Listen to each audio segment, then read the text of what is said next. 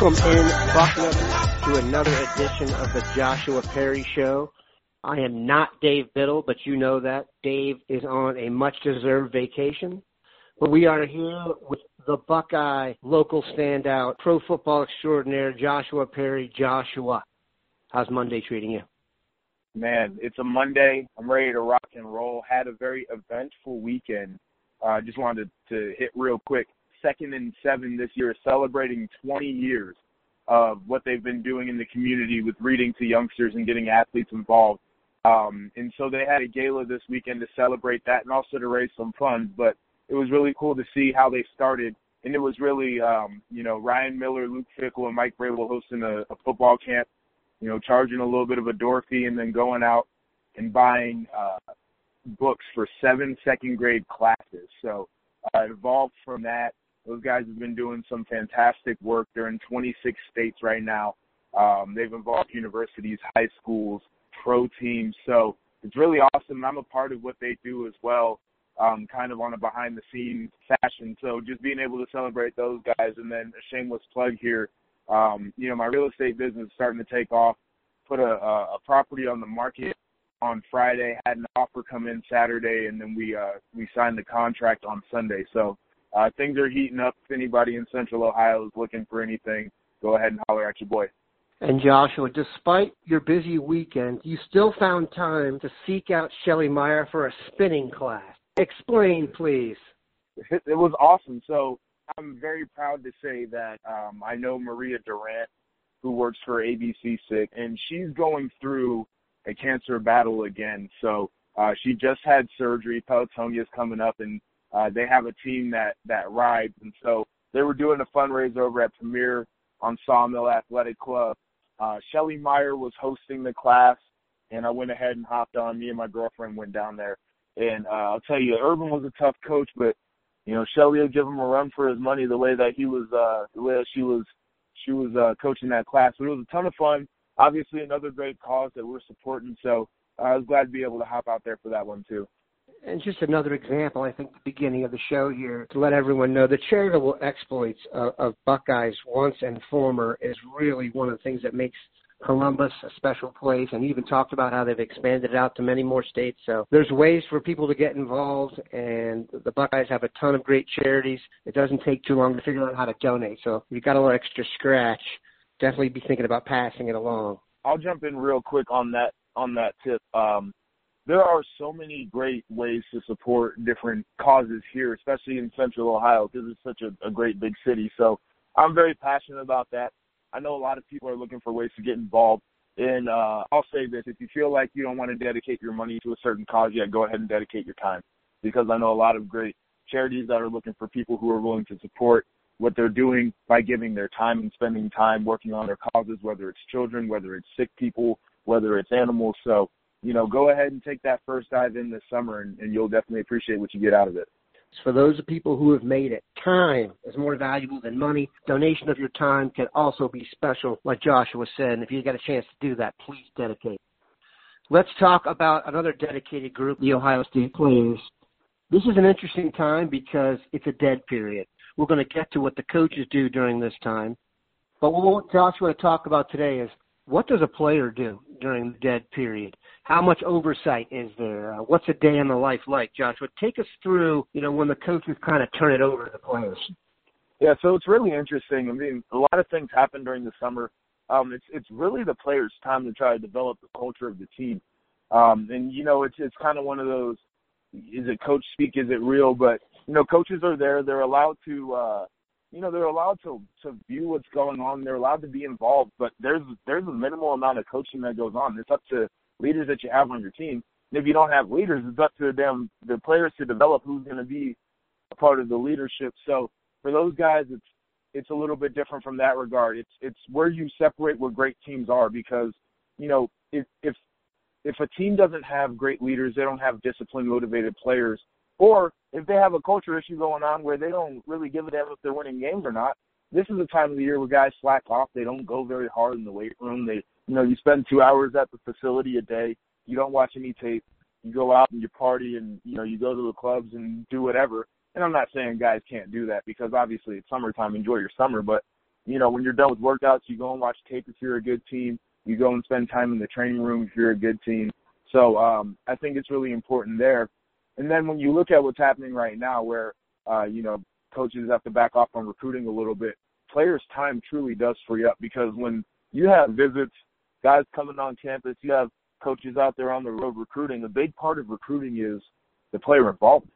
Luke Fickell was, I think, really tuned into that, where he wanted us to spend as much time as possible with the guys he was recruiting to see if they were a culture fit, if they fit into the room and the personalities. And so the good thing about that was we got to know all the guys before they came in. Bad thing about that was we had to spend time with guys who we didn't know if they were going to be a fit, if they were going to commit. And, some of our free time during the summer was spent, making sure you guys were having a fun campus tour, whatever the case is. So for this time, for players, it's truly about developing themselves as a team. It was always symbolic for Mickey Marotti when Urban was the head coach. He would give Urban a manila envelope at the first meeting before training camp, and that was him turning over the team.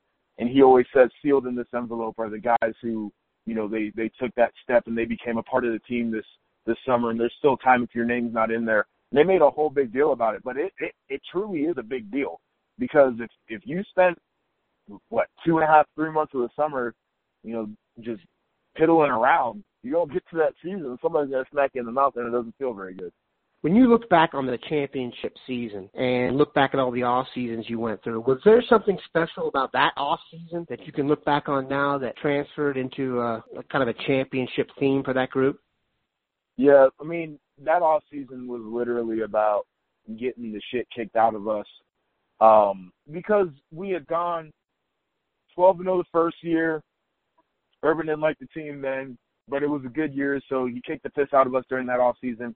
Then we won another 12 straight, and then we lost 2 in a row. And Urban was like, we are not nearly as good as we think we are. We don't have the right group of players in here. We don't have the toughness, the leadership, etc. And so it was all pressure all the time. And we were feeling pretty good, to be honest. And then Braxton got hurt, throwing just like a little swing pass to the flat during a training camp practice, and that took the air out of everything. And so we had to roll with JT. And, we thought JT was all right, but he wasn't Braxton. He wasn't that playmaker. And so I can remember vividly where we went into the room as a defense and we had a conversation about, hey, a lot of the year games might be won by how the defense performs. And that was coming off of 2013, if anybody remembers that defense. Talk about this one from this past season being historically bad. That was another one of those defenses where statistically we were not very good at all. And, Bradley Roby didn't want to play in the final game. And I can remember against Clemson, Ryan Shazier getting trucked by Sammy Watkins and getting carried for 10 yards.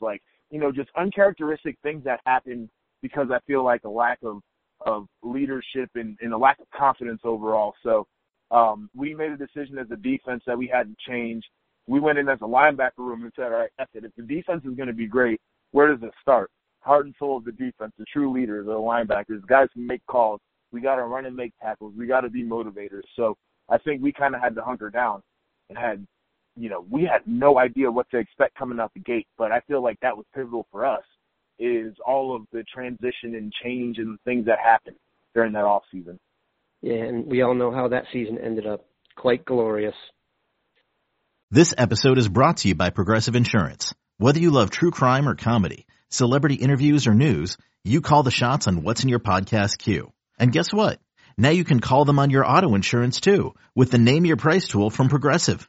It works just the way it sounds. You tell Progressive how much you want to pay for car insurance, and they'll show you coverage options that fit your budget. Get your quote today at Progressive.com to join the over 28 million drivers who trust Progressive. Progressive Casualty Insurance Company and Affiliates. Price and coverage match limited by state law.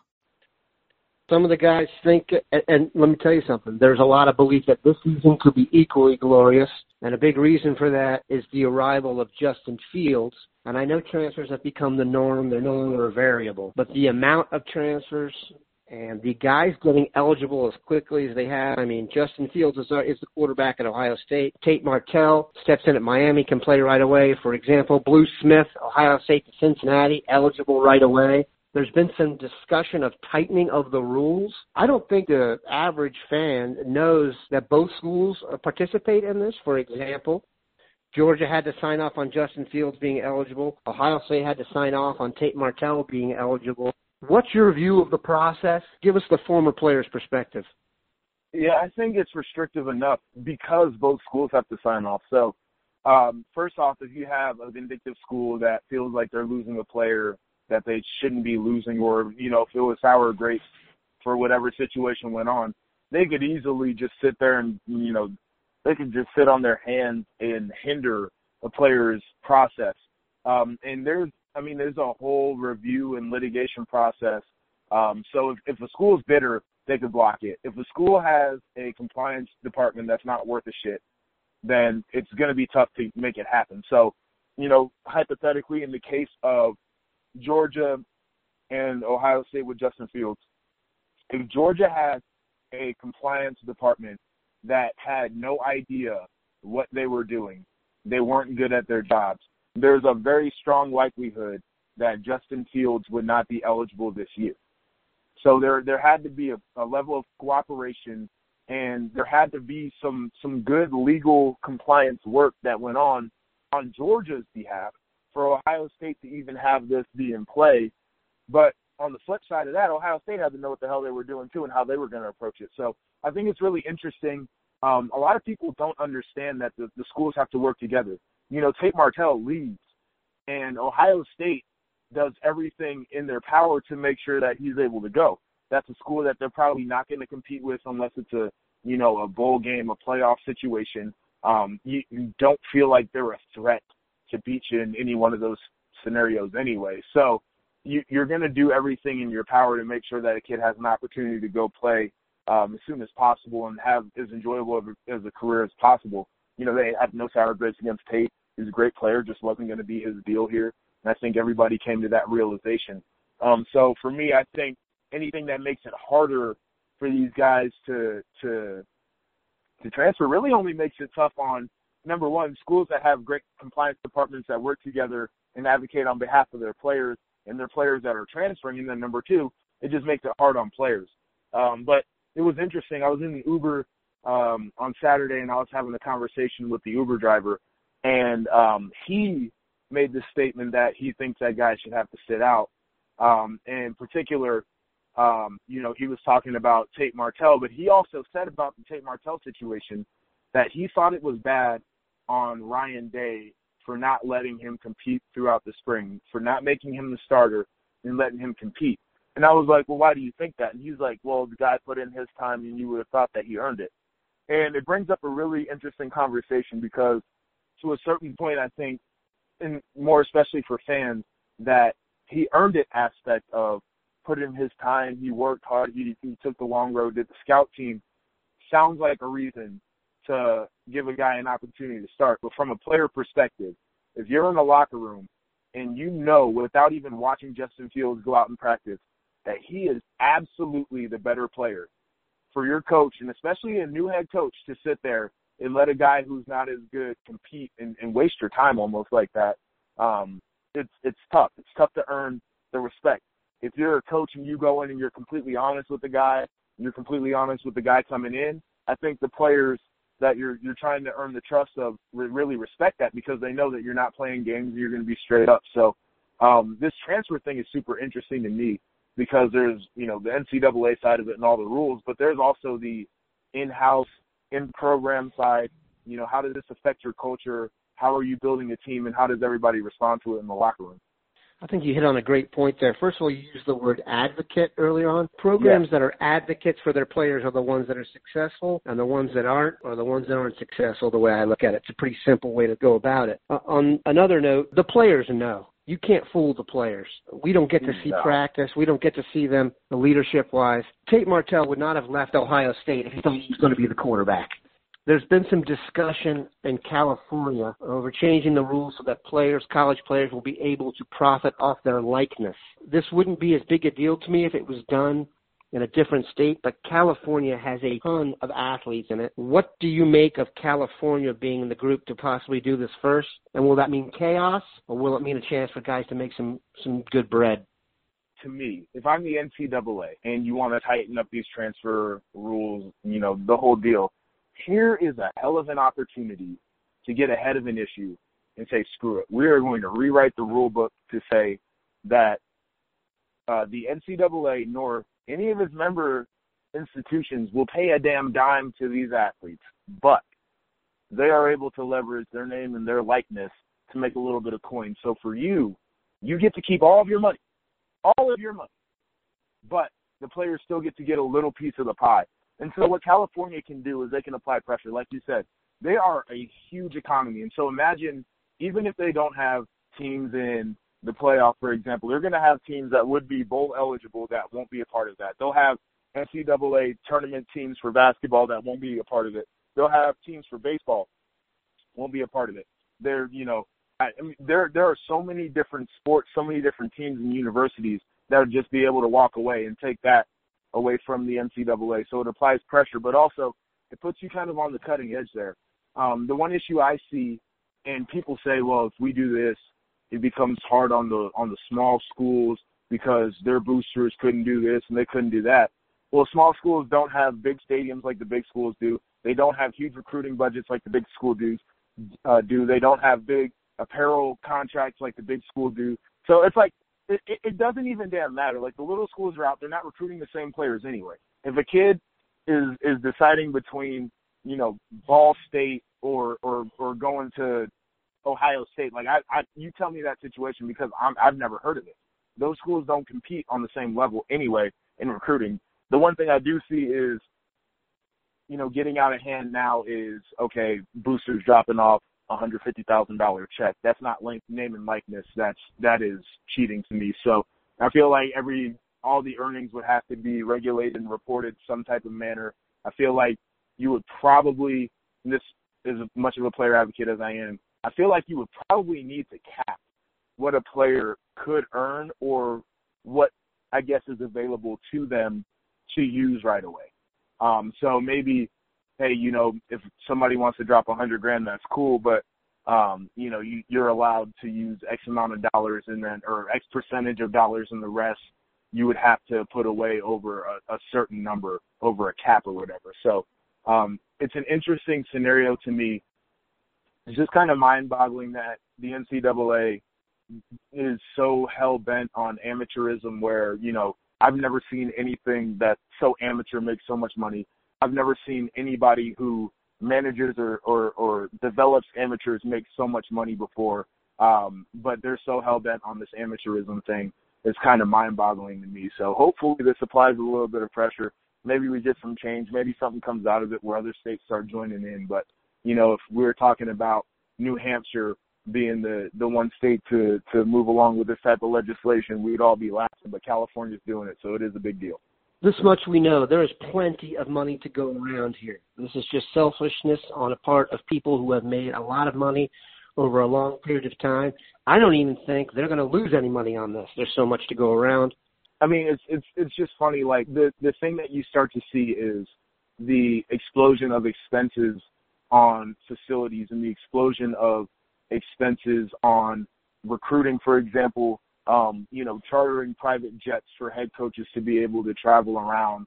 The expenses that you see literally on personnel and not just, the rules have relaxed to where you can have more people working with specific teams, but just the fact that, Dabo's getting damn near $100 million. Why is that? And it's because these schools with these TV contracts and everything else, they make so much money that there is nowhere else to put it. So they put it into facilities and they put it into recruiting budgets and they put it into coaching contracts because they can't give it to players. They have to put it somewhere, though. And so to me, that's kind of where you draw the line. A lot of folks would say, well, I don't think there's enough money. To me, there's plenty of money. It's like anything else. Where are you allocating your money? But there's plenty of money to go around. And I want to hit on what coaches do during the summer thing real quick. It was really interesting with Urban, typically, and there's a lot of free time for the coaches during the summer, but typically he was like, get away from the facility for 2 weeks leading up to training camp, get your minds right, etc. And I think Ryan Day now is building a little bit. We talked about the culture for the players and how You know, he's leading through love, and Urban was more of a, if I can't get you to be great, I'll scare you into being great. And Ryan's more of a, we're going to coach you and love you into being great type deal. And so you've seen that change with the players. With the coaches, it's a similar thing, where now they've got a little bit more off time during the summer. I think they got a couple weeks more. And, you know, people will hear that and be like, oh, my gosh, coaches ain't working. These guys are going to be at work. It's hard to get them to avoid coming into work because they're so passionate about it. And they really respect, you know, Ohio State being high profile and winning games. But one thing I did learn is that during this off time, coaches end up going on these retreats and these conferences with their agents and with other coaches and athletic department personnel, and they go and explore other opportunities, whether you're a position coach looking to be a coordinator, whether you're a coordinator looking to be a head coach, etc. This is what they do during the summer in their off time, and I was fully unaware of that up until a couple of weeks ago. So it seems to me with 4 weeks off, you can coordinate career development opportunities with spending more time with your family. So that builds a stronger coaching culture. With Urban, it was easy because all of his guys eventually became coordinators or high-profile position coaches, and the opportunities spoke for themselves. You know, Ryan doesn't have that type of clout, but what he's allowing these guys to do is go out there and get face-to-face with people and leverage what they do and what they know with people who can put them in positions to be successful. So he's given them plenty of opportunity to grow their careers too. And with turnover that eventually happened, that helps attract coaching talent because now guys can say, I'm going to be at a high-profile school, and they're going to let me explore my opportunities. So I think that's really cool. You can put me as one of the people that was a little bit nervous about the transition from Urban Meyer to Ryan Day. You can't argue with the results so far. What they've been doing on the recruiting trail shows that they have been able to sell the brand. We will see how it transfers on the field. We appreciate Joshua stopping by. He's here every week. You can't get insight like this anywhere else. Have a good one, Bucknutters.